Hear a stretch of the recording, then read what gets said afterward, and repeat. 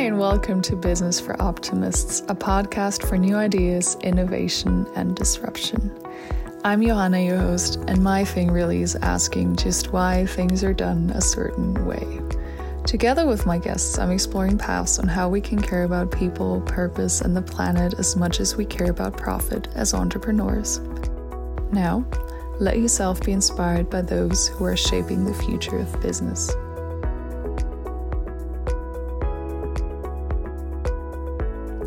Hi and welcome to Business for Optimists, and hi to you also if you're joining the show again. It's great to have you back. And in the notes for this recording, I actually put a smiley face next to back. That's how excited I am. All right, back to the podcast. Today, I'm speaking with Rebekah Bastian, the co-founder and CEO of AuthenTech. Together, we dig into how life paths are rarely ever linear, and really, whose life is like a straight line. How Rebekah's company AuthenTech empowers women to celebrate the winding paths that life takes us on, and how companies and investors can combine values with profit. I also hear from Rebekah on coining the term AuthenTech and what this movement of value-driven businesses could mean for the future of like-minded companies and tech as a whole. Now, let yourself be inspired, and I hope you enjoy the episode. Hi, Rebekah. It's really great to have you here. And for everyone who comes on this podcast, the first question I ask them is, what was your path into what you're doing today? Thank you for having me. Great to be on the show with you. And that's a big question that can be answered a lot of different ways. I think what's interesting about our paths, and this is definitely something that has led me down the path that I'm on now with my company AuthenTech, is the fact that when we look back or like share where we've been kind of in arrears, you can make it sound really linear, and logical, and you can kind of connect the dots. When the truth is that when we're going through things and navigating our path, we don't always know where it's leading, and it's not always so strategic or intentional, and things don't always turn out as planned. And so, while I can tell you a bit about my path in terms of, went to a few different colleges, actually failed out of the first one and ended up getting some degrees in mechanical engineering. Mm-hmm. And then I worked a couple of years at Microsoft. And then I spent, almost 15 years of my career at Zillow, which is a real estate platform. Mm-hmm. And I grew from an individual contributor into a vice president there, focusing on product. And then for my last couple of years, started a new team within the company called Community and Culture. And during that time, I got married. I had 2 little boys. So, all of that sounds rather linear and planned, and that can be misleading, right? Because I think what it doesn't show is all of the different kind of mistakes and failures I've had, all of the different kind of, ways that my personal and professional life kind of intertwined with each other, and kind of the unintentional decisions that led me to a lot of those different things. And so where that path has led now is starting a company called AuthenTech. And also I wrote a book called Blaze Your Own Trail that's really embracing that kind of the fact that there is no one right path, and that they're very rarely perfectly linear, and really, really embracing the authenticity, particularly in women's lives, around the way that we share the milestones of our lives, the personal and professional milestones that have really made us who we are, and not just, the kind of the wins or the end results that we oftentimes share. So that's a little bit of my own background and my philosophy on life paths. That sounds really awesome. And what you just said is it's very resonant for sure, because especially when you look to the tech space, but I would say in careers in general, there's this tendency to craft this awesome magical story, how everything was just sort of lined up and destined to be. And that's rarely the case for a lot of us, is it? Yeah, absolutely. Yeah. So share a little bit more about what you're doing with AuthenTech. Yeah, so AuthenTech, it's AuthenTech.com. It's a peer-to-peer support system for women. Mm-hmm. And it's based on this collection of women's really authentic, nonlinear life paths. So when you go to AuthenTech.com, you can share your path through life. It's called a trail. And it's both where you've been and where you aspire to go in your life, across the personal and professional milestones that have really made you who you are. So the things we've overcome, the wins, but also the struggles and everything in between. And women share just really authentically. And what that does is it gives us the ability to really own our story in a way that can be really empowering and provide clarity. But it also can really inspire other women with our stories. And so, the goal really being helping women to see people who look like us in the places that we aspire to, as a way of really giving us the confidence and imagination of different places we could be going in our lives, and also in finding solidarity around those shared experiences that we have. We're a startup. We launched a year ago, and building just a really amazing community of women and really incredible trails that have been being shared during that time. Mm-hmm. Yeah, preparing for this interview, I looked at the trails on the website, and I really enjoyed how candid they are. Especially between sort of work and personal life events. There are, stories of moving, of college, of losses, of miscarriages, of breakups. It feels very real, and there's this, to explain for the listeners, it moves, it shows, it really looks like a map, and there are these little dots along the map of different colors and symbols, and you can sort of click on them and see what happened for the people at that time, and that was really cool. Why is it that especially women need something like this?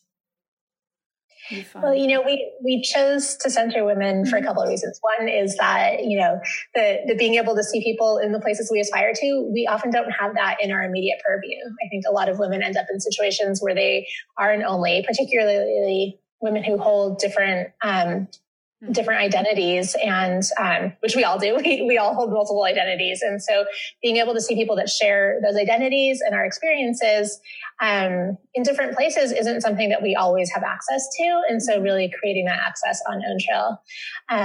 Also having a centered space that, I think that really kind of helps create that sense, the safety around kind of the vulnerability that is being shared. Mm-hmm. And there are, unique experiences that women share that are more unique to the experience of being a woman. Mm-hmm. And so that's why we started there. And, I think certainly a lot of people have asked if we can expand to all genders and to really center different underrepresented identities. And I think there's a ton of potential there, but really focusing on women for now. Mm-hmm. Yeah, this makes sense, especially in the beginning for a startup. You want to make sure that you're also, I guess you can manage sort of what you're putting out. Yeah, well, and I mean, it's half the population, so it's not too niche either. Yes, quite a few women around. I can imagine this to be a really powerful tool, also for women at the beginning of their careers, to really see how there's this sort of plethora of options out there. Have you been getting any feedback around that, or any fan mail? I do hear really amazing feedback from women, which I will admit kind of makes my entire day or year. Just hearing from the members of our community is really powerful. And yeah, I mean, there's a lot of different scenarios there, right? I think certainly when you're starting off in your adult life, a lot of women feel like they're supposed to know where they're going and how they're going to get there and have some clear path ahead of them, which can both feel daunting. It can lead us to feeling like we're doing it wrong when it doesn't unfold that way. And it can also limit the possibilities of where we might go. So I think that's definitely a really important scenario. And, a lot of the trails being shared are women who are younger, early in their careers. And there's definitely not a correlation between kind of how important of a story you have to tell versus how old you are. Everyone has a story to share. I think oftentimes kind of in that kind of mid-career time frame is another time that we sometimes evaluate, like, I've been laser focused on this one path, and is this even what's right for me? Is this really what I want? Is kind of rethinking some of the decisions that you had kind of assumed you'd already made, and there's a lot of transitions that can happen around that time that are really having that community of of women that are really authentically sharing where they've gone and what decisions they've made can be really helpful with that too. And then, of course, the further you go in life, the more you have, the more of a kind of the different experiences you have to both own and share with others. And we're never done until we're done, So there's still always more to aspire to and more to reflect on. Mm-hmm. Yeah, I love that, especially when we're thinking about how we work and how long we work. All of this is very much in flux right now. We're now collectively working from home. When I look at, there was this article that came out a couple of weeks ago around how most of the people affected by, how do you say that in English? Well, most of the people who were fired during COVID in America were women. And I guess what you're creating is really powerful in showing. Yeah, it's, yes, fired, but also, the women that have been, between two impossible choices with having to, with kids not being in school and not having childcare and having jobs that aren't flexible or understanding of that. And, so much of, women have definitely taken the brunt of that across the board. I think that part of our vision for Own Trail is both, on the kind of individual level, helping women to kind of realize the different possibilities in front of them and have that support system with each other to tackle them, but also changing some of the systems that have held us back to begin with, and I think that several of those systems are in play right now are really painfully clear with everything that's been happening with this pandemic in terms of, the impossible expectations that are put on women across personal and professional lives and the lack of support for that and the kind of damned if you do, damned if you don't dynamic there. And so, both through supporting women as they shatter some of those ceilings and have more of a seat at the table with decisions that are being made about our lives. But we also are really excited about there's this whole data play here, basically, where as women share more and more about what they're really experiencing in their lives, then we're able to fill in some of the gaps in data that exist about what women really experience. And the thing that's amazing, and I actually realized this when I was writing my book, Blaze Your Own Trail, which has a lot of data woven into it, is that there are huge gaps in the data that we understand about women's lives. And particularly from an intersectional standpoint of the different identities that women hold. And so as we can start to fill in some of those gaps, then we can have, better decisions being made about us and, more accurate and positive belief systems held about us. And, that can really start to change some of those systems. So we have a pretty huge vision for how this can create positive impact. I like it. I really like it. What was your first instinct or your first sort of motive around creating this company? What made you start it? Well, it actually started with the book that I wrote. So Blaze Your Own Trail, which is this kind of interactive, choose your own adventure style exploration of women's life paths. And it's embracing the kind of the idea that there is no one right path and creating that confidence and solidarity around the many different experiences and decisions that we can encounter in our lives. And so when I'd signed with a publisher for that and was waiting for the book to come out, I started playing around with kind of what I thought was going to be a really cool book launch platform. And that's what ended up really taking on a life of its own and turning into Own Trail. Oh, that's so cool. Yeah. So it was really, I brought a really incredible team together to work on it with me. And we all ended up quitting jobs that we loved to go do this and never looked back. And it's been a really pretty incredible startup experience. Cool.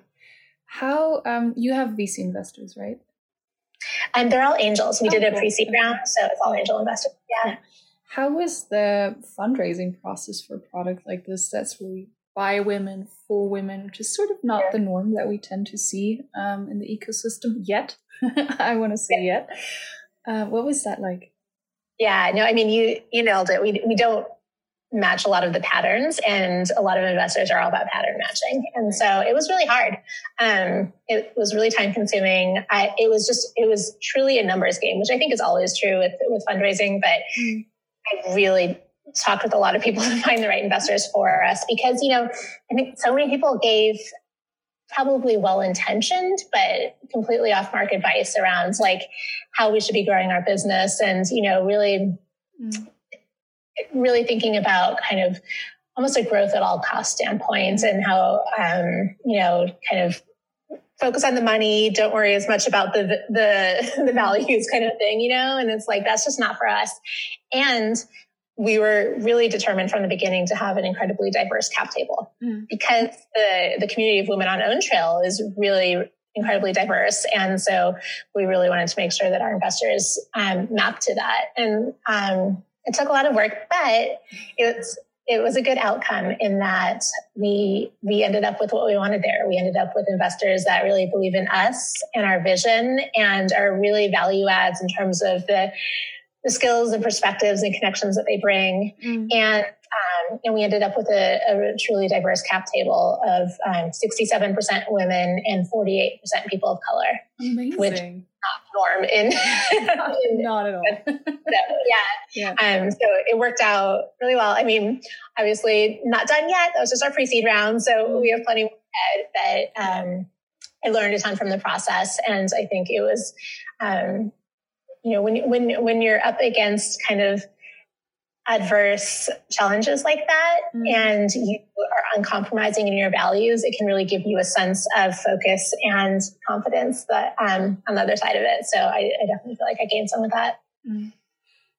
That's really encouraging to hear because the funding numbers, one of the episodes of the podcast is with someone who's the president of the Women Vest Observatory, which is an organization that collects data on investing in female-founded startups in Europe, which is just abysmal, same as in the States. So I'm really excited to hear that you found so much resonance from people who are, sort of the future of what cap tables could look like if we, rethought what do you call it? Pattern matching. Yeah, totally. That's really cool. So I want to ask you also about this really cool project that you started and a Forbes article you wrote on AuthenTech. And in it, you said something that I thought was really great. AuthenTech is emerging not because the world needs another technical business model, but because the world needs inclusive, authentic connections in order to move forward in this turbulent decade. It's time for a new way of doing business that centers the human and turns customers from commodities to community members. This is amazing. What started this? I think it did kind of start with my fundraising experience where I felt like there's just a lot of kind of boxes to check about what kind of company are you? And I didn't really feel like I clearly resonated with any of them, or there's just kind of a lot of, association, like, are we social media? Like we definitely have kind of network effects and a community driven model, but so much of social media is, there's so much kind of toxicity and inauthenticity around the way that it's been built traditionally. So I didn't feel like I could really, check that box. And we're not ed tech, even though there's kind of an educational component to it. And we're not, the kind of mental health and well-being, even though that definitely is an impact that we're creating. And so I just started kind of talking about like, well, what are we? And I love a good pun. So I coined this phrase AuthenTech and reading about it. And then I decided to write this article because I have a Forbes byline that I write. And then when I published that, and really it's to describe AuthenTech, it's really like, I kind of described a few almost pillars of what it means, like not commoditizing people, right? So as opposed to like where you're this kind of attention economy that tries to get people to stay, keep scrolling as long as possible because the longer they're there, the more you can sell them to your advertisers. Yeah. Or, the kind of creating value for people as opposed to just being completely profit driven. And even some of the network effects around like how you're bringing people together around shared experiences to create authenticity, as opposed to this kind of winner take all model of like the most followers or the most likes and then the inadequacy that kind of stems from some of that. And so as I was sharing that, what happened is a lot of different companies started coming forward, a lot of different founders and saying like, I really resonate with this. I think that I'm building an AuthenTech company as well. And what was cool about that was that like so many different companies, I think we have about 60 now that are part of this AuthenTech community. Mm-hmm. They're all in really different spaces. So it's not like there's like a specific vertical that AuthenTech maps to, but it's a way of building a business that really centers the human. Mm-hmm. And so we have this really incredible community that's been forming around it. We have a Slack channel that we talk amongst ourselves, and we have a Clubhouse club, building AuthenTech, that we've been starting to have more public facing conversations in. Mm-hmm. And I've started sending out deal flow to investors that are interested in AuthenTech companies. And I've already, that's already been going well and making some connections. And, with the vision of really kind of both kind of speaking into existence this way of doing business, and then also creating almost an ecosystem where we can be more self-sustaining and not all have to deal with that noise of talking to 300 people to find the 20 that believe in you, right. As there's already investors who understand and are excited about this kind of model. So yeah, it's been a really cool side project, but also very, very related to what we're doing at OwnTrail, both because that is how we're building OwnTrail, but just having that community that supports each other around that has been really beneficial to our work. Yeah. Yeah, I can imagine that having a lot of like-minded people around you is really, really helpful for driving this vision forward. And I think so, what's happening is all these companies are supporting each other through this AuthenTech community is it's really creating that abundance mindset. Mm-hmm. And I think that, as a startup founder, and especially when you're less represented in the startup ecosystem, you can start to feel the scarcity mindset of only a certain number of the startups are going to succeed or get funding or whatever it is. And I think that community really kind of is the antidote to that. Mm-hmm. And so it's been really helpful just from a mindset perspective as well. Yeah, it sounds great. It's really, it sounds like a really, more human-centered, a warmer kind of way of doing this and going on the startup journey. When you look to sort of the ecosystem, where do you see, because I assume you made a really intentional choice with building it this way, where do you see the challenges that the ecosystem is not addressing? Well, fundraising is a big one because that's obviously a self-fulfilling prophecy in terms of, who gets funding ends up having a much higher likelihood of being able to grow and succeed. Mm-hmm. And then, I think that it can be tempting when you're building a really values-driven company. Maybe not tempting, but there's a lot of kind of paths to distract you from your North Star of the values that you're building towards. And so I think that having that community of other really values-driven founders helps keep you centered on that. And and really you have to stay, I think the interesting kind of balance with building an early stage company is staying laser focused on your big vision and mission and values while still being flexible enough to pivot and learn from what's happening in the moment, and I think the community that we have really supports that kind of mindset. Mm-hmm.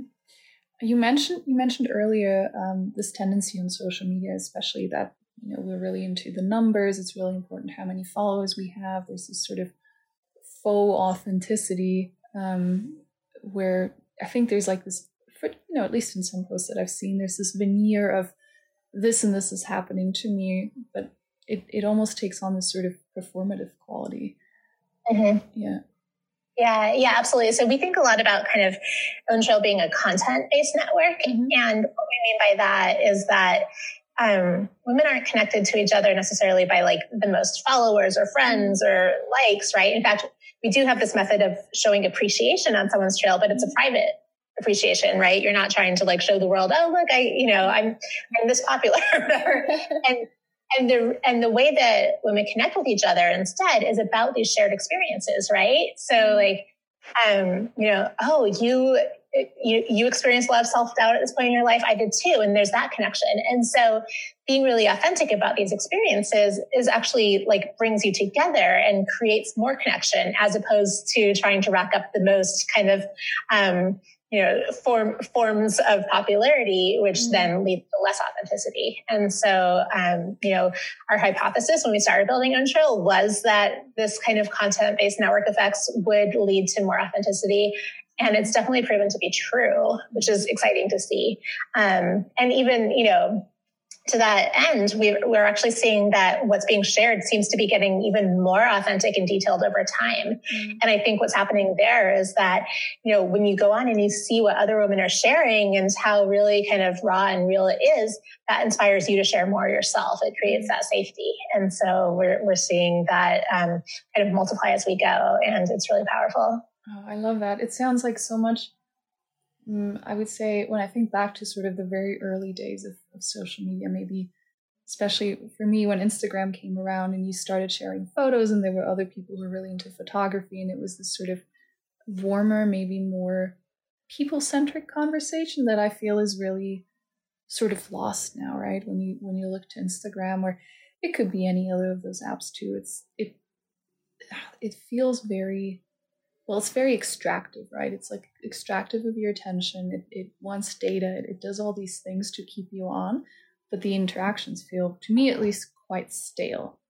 Yeah, to a lot of people, I think. And I think that's why we're hearing enthusiastically from the women that have discovered OwnTrail about, kind of the way we're building this, because I think a lot of us are really sick of that kind of social media facade and those shallow interactions and that feeling of being commoditized, right? Because, at the end of the day, a company is really serving the person or entity that is paying them. And in the case of Facebook and Instagram and all of those, it's the advertisers that are paying them. And so that's who they're making decisions to most benefit. Yeah. Yeah, very much so. It sounds like we're really at the tipping point where we need to move from this sort of entirely finance-driven model to something that really centers the well-being of the people who use whatever platform it may be. It doesn't really matter, but really to focus well-being. Yeah. And, and you can do that and still be really profitable too, right? It's not either or. It's very, yes. And, maybe you're not kind of growing quite as fast or growing revenue quite as fast as you might have, but honestly, it's more authentic engagement as well. And, in the long run, I think we've seen plenty of examples in recent years of companies that did have that kind of growth at all costs and it just falls out from under them, right? Mm-hmm. So when, I definitely wouldn't say that even from a financial standpoint that it's the right thing to do to be just laser focused on the bottom line and nothing else. Mm. Yeah, and it's not sustainable in any way. I mean, not in many ways, not ecologically, and also just in terms of the company internally. Why one of the pillars you had of AuthenTech? So I saw 3 things that you had in the Forbes article, which was community over audience, attention economy versus intention economy, and value over profit. And if we start with value over profit, because it's very pertinent to where we are in this conversation, is there seems to be this, we're sort of stuck in this dichotomy, right? It's either value or profit, but there's not really, or there are very few companies where it seems like they're publicly able to combine the two. Mm-hmm.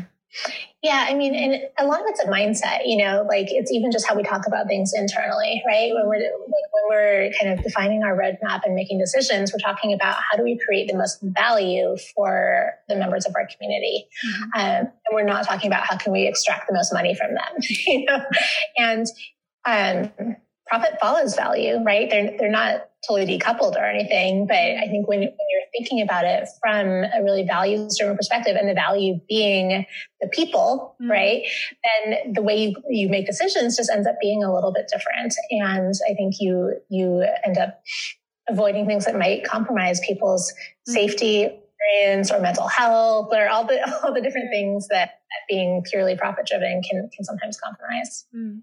Do you have a practical example how you implement this at OwnTrail? Well, I mean, the fact that we've definitely thought about and had a lot of people suggest to us an advertising-based model, which can totally make sense, right? We know a lot about what women are experiencing in their lives and could probably very accurately target them with different products that might be compelling. And we went deep into that and decided very consciously not to take that approach, because we never want to treat the women that are sharing their real authentic stories with us as commodities. And we never want to sell them, even in a way that, might somewhat protect their privacy. But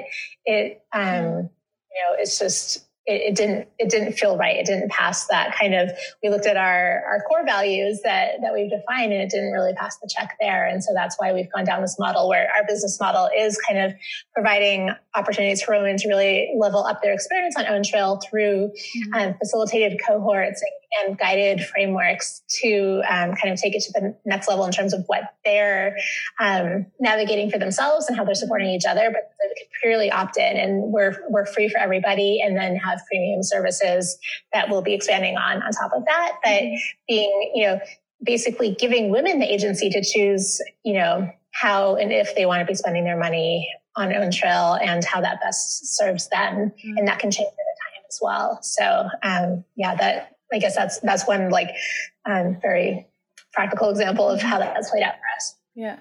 How's when you were raising money from angel investors, how were the conversations going with them? And I'm specifically asking this question because I'm thinking about, someone who might want to start a company, who already has a company, listening to this, and they might say this all sounds great in theory, but as soon as I talk to an investor, they're going to be like, oh, well, values are great, but, it's not going to make me money, or why would you not do the advertiser model?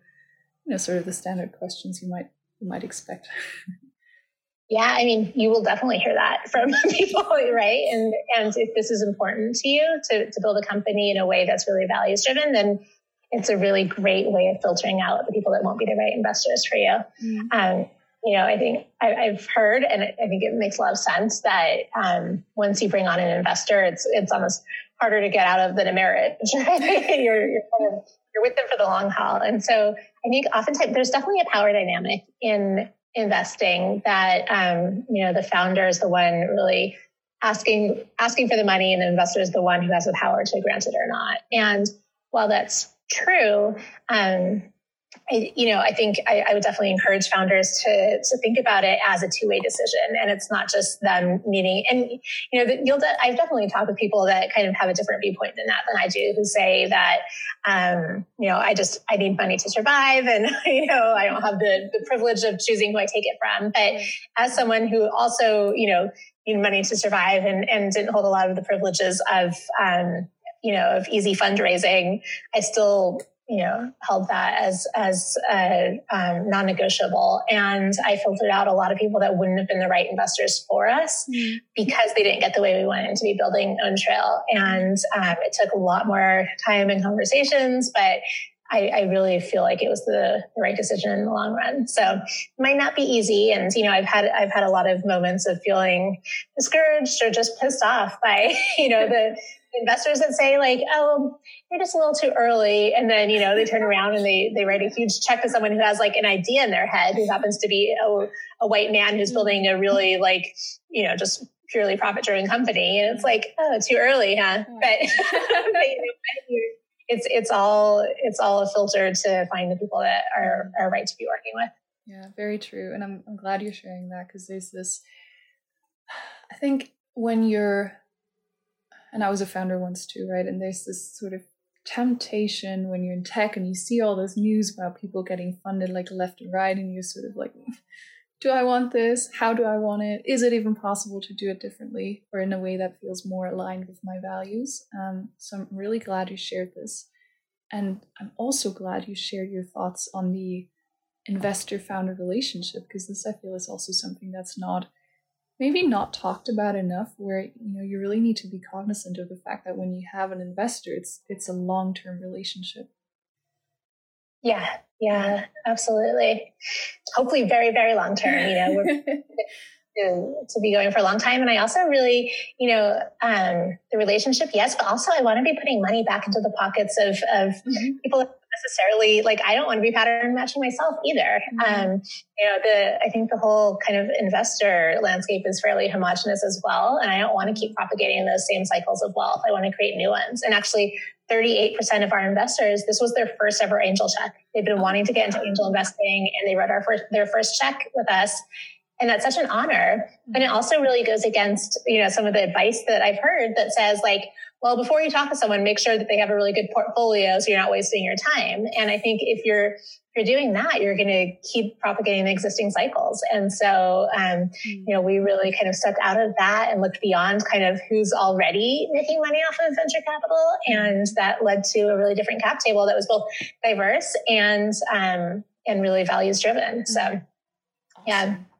Awesome. I like how this creates an entirely new dynamic of wealth creation, because it's really also who do you want to take money from, and then who do you want to work with? Like, who do you want the profits that you're generating to go to? Yeah, exactly.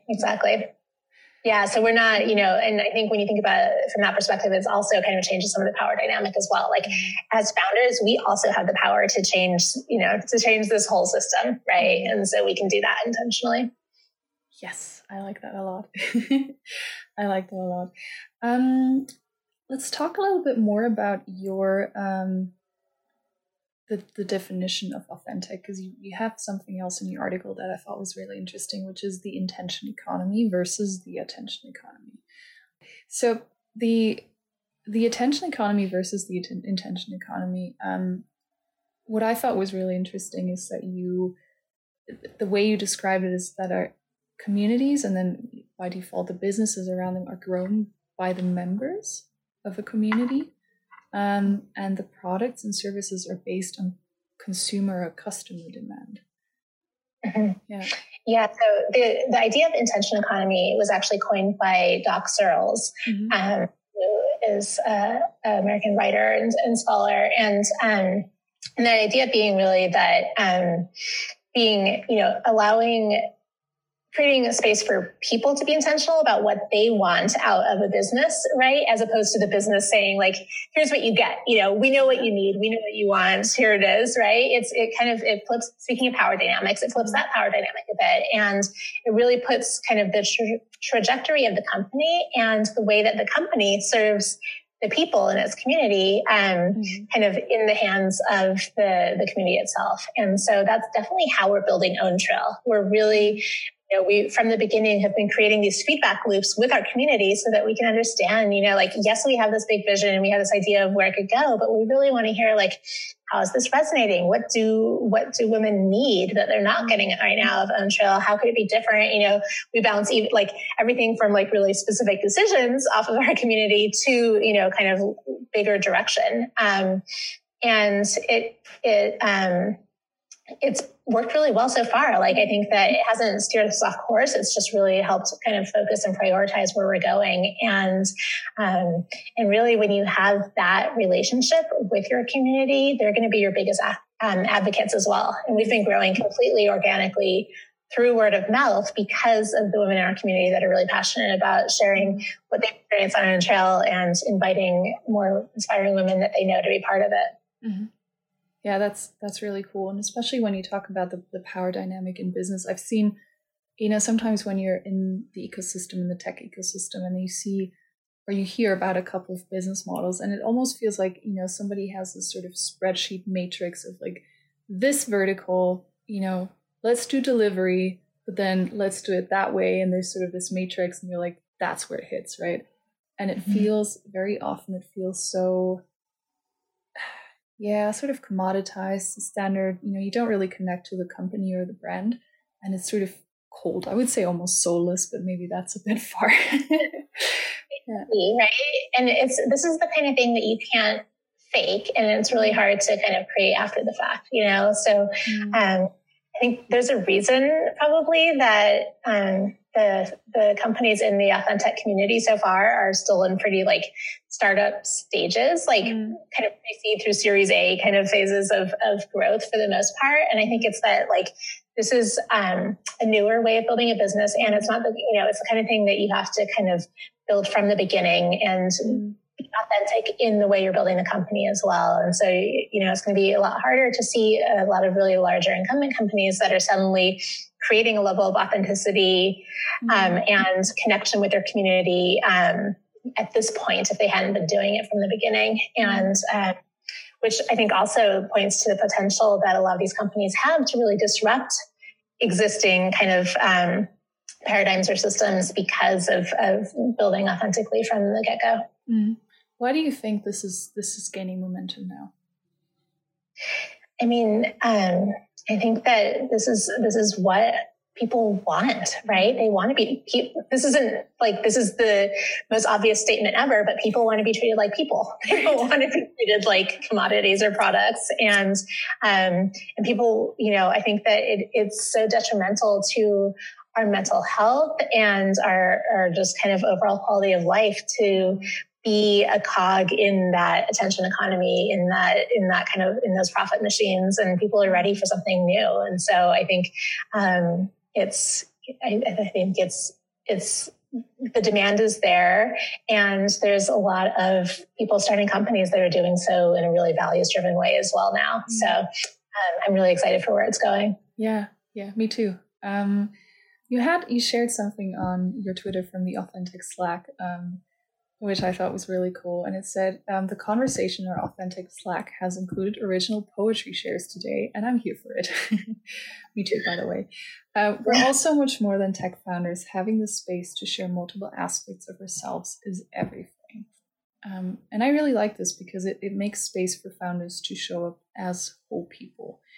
Yeah, I don't think you could, it would be hypocritical, I guess, or, at least unhealthy to be trying to build a really authentic community without being able to live really authentically yourself too, right? And so, it's kind of meta, but it makes sense, right? Where, we need to lead by example in terms of being able to show up as who we are and what we need. And, I think the other thing that's kind of different about the way that at least I would encourage companies who are being built at this point is that I think the hustle culture that has always been associated with early stage startups, where you're not going to succeed, and no one's going to believe in you unless you're just showing that you're just literally killing yourself over building this company. And I don't think that has to be the way either.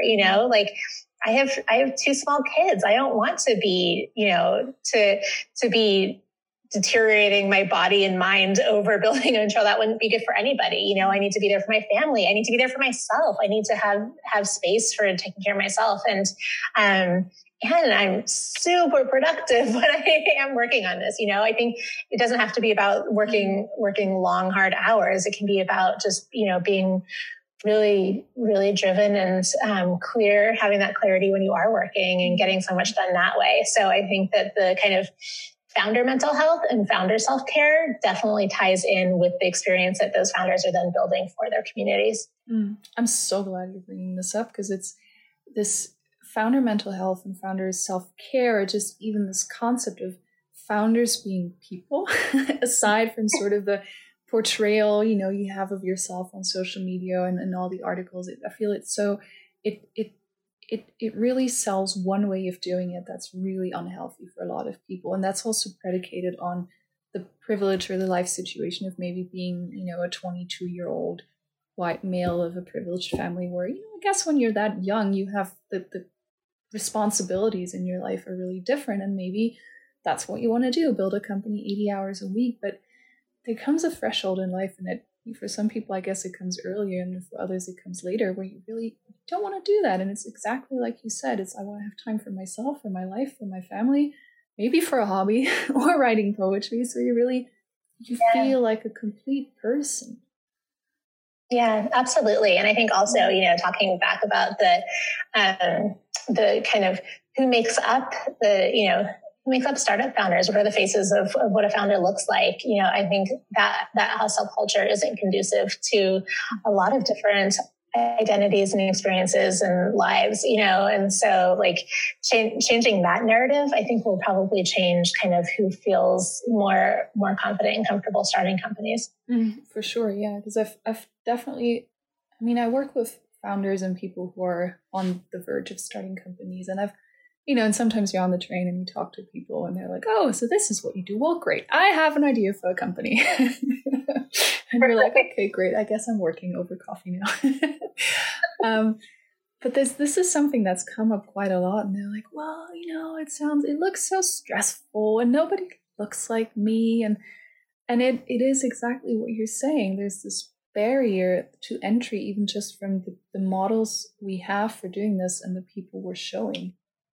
Yeah, absolutely. And I think also just like with relating to the people looking like you that you see in these roles, I think a big part of the reason that I felt the confidence to start a company was because I had been an advisor to a few different female founded startups myself. Mm-hmm. And I got to see that, the ones that I was lucky to be advising did kind of take care of themselves. And also I could relate to them, I mean, they're brilliant women, but also they're not like some different kind of human than I am, like if they could do this, I could too. And I think that seeing that and seeing, the self-care, because I actually had that narrative for a while. I'm like, oh yeah, I could see myself starting a company someday. I'm very entrepreneurial, I'd started a lot of things, entrepreneurial things within Zillow and very creative. But I was like, I had done the early stage startup at Zillow and it was super fun at the time, but I didn't have my family yet. And I was working around the clock and I was like, oh, I don't think I could do that lifestyle again. And it actually took a while for me to see people who had families and had balance and took care of themselves that were starting really successful companies before I realized that those two don't have to go together. And I think a lot of people don't see that enough. And so don't have that perspective yet. Mm. Yeah. And I'm so glad you're sharing your perspective on this because I also think when you look to tech, it's really the industry that says that they're building, creating, designing the future, right? And it's really a question of also who gets to design and build this future. Who are we bringing in? Absolutely. And there's so many implications. Obviously, we see case studies all the time of what it looks like when there's a homogenous group of people designing the future. It's not a future for everyone.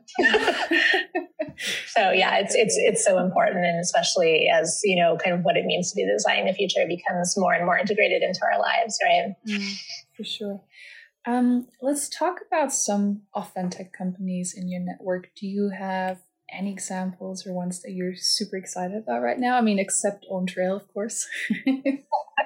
Yeah, I mean, they're all such really incredible companies that, but yeah, to give a few shouts out, maybe, I guess a friend of mine, Liz Pierce, is building this company, Fresh Chalk, which is a really community-based company of kind of product and service recommendations amongst friends, which is really cool. My friend Kathleen is building a company called Buddy that is a community for people that are living through and have survived cancer. And that's a really powerful one. There's a really cool kind of Gen Z relationships app called Chances that two sisters, Nicole and Vanessa, are building that I think is a really interesting way of kind of rethinking how people are connecting with each other in less binary ways. What else? Relo is a really cool company that my friend Ty is building that is focused on creating communities around people that are moving into new locations that don't know anyone there yet. Yeah, so many that just trying to name a few that kind of popped into my mind. But yeah, it's a really very cool community of founders that are working on really different spaces that are coming together there. Yeah, I saw you have an Airtable, I think, where you're sharing a couple of those names. I can put those in the show notes so everyone can check out the companies and do that. Yeah, definitely. We'll have a website soon. One of the AuthenTech founders is building a website for us as well. So it'll be a bit fancier than an Airtable, but yeah. Awesome. I like that. So people can follow me on Twitter or wherever to get updates too about kind of how that's all progressing. Cool. So how does, for someone listening and who's like, oh, this is the best idea ever, AuthenTech, I have a startup, I'm going to do it that way. How does one become an AuthenTech company? Is that a thing? And how can they join your community? Right now, and for the foreseeable future, it's really open. Like, I'm not trying to be a gatekeeper at all. It's kind of like, if you identify as building this way, then great, join the community and let's support each other. I don't know. We've had some interesting discussions around, like, is there a point where people start to have a reason to game that, or to, kind of say they're AuthenTech as a way of looking good without really kind of building in that way. And we'll have to think about kind of what that means down the road, and if there's some kind of a certification or something like that. But right now it's just, really incredible people coming together for the right reasons. So, I think on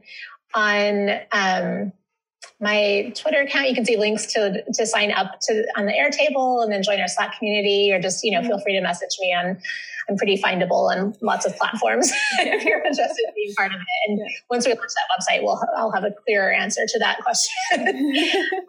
Yeah. And then, like I mentioned, we have a a club on Clubhouse called Building AuthenTech, which is a great way to kind of join those conversations as well. And I think the more the merrier right now in terms of amazing people coming together to support each other. Cool. All right. We're sort of coming towards the end of our time. So there's a last question I ask all the people on this podcast. And it's, what's a moment in your life or career that, when looking back, really was like a when pigs fly moment, right? Where everyone told you this is impossible, like forget it, it's never going to happen, but you made it happen anyways.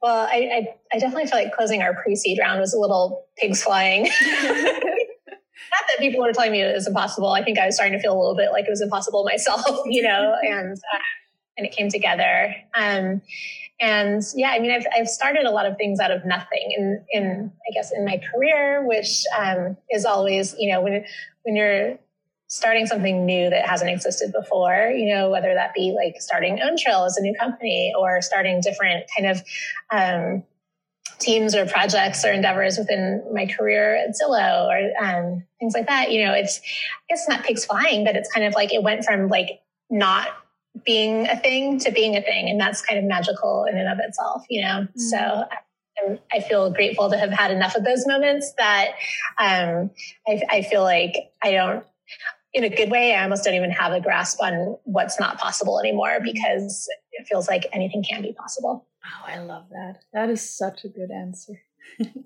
All right, Rebekah, where can people find you? You already shared a couple of, links and handles on OwnTrail. But if somebody wanted to follow you or connect specifically with you, where can they do that? Yeah, I'm on, I guess kind of ironically, I'm on all the different social platforms, even though we're trying to build OwnTrail to potentially replace some of them. But I'm very discoverable. OwnTrail is very discoverable on all the different platforms. I would definitely encourage all of your listeners, if you identify as a woman, please share your trail on OwnTrail and find some inspiration and community there as well. And to everybody, because I know we all know inspiring women in our lives, so please share it with them. And you can learn more about my trail on there as well, and connect. And there's a really amazing community there. So I hope to see you there. Awesome. Thank you so much. Yeah, thank you for having me. Hi, thanks for listening all the way to the end. I hope you enjoyed this conversation with Rebekah as much as I did. If you want to keep in touch, you can subscribe to my newsletter at the link in the show notes. Follow me on Twitter or on LinkedIn, or follow the podcast on Spotify to keep in the loop. All right, thanks again for listening, and I'll see you next week.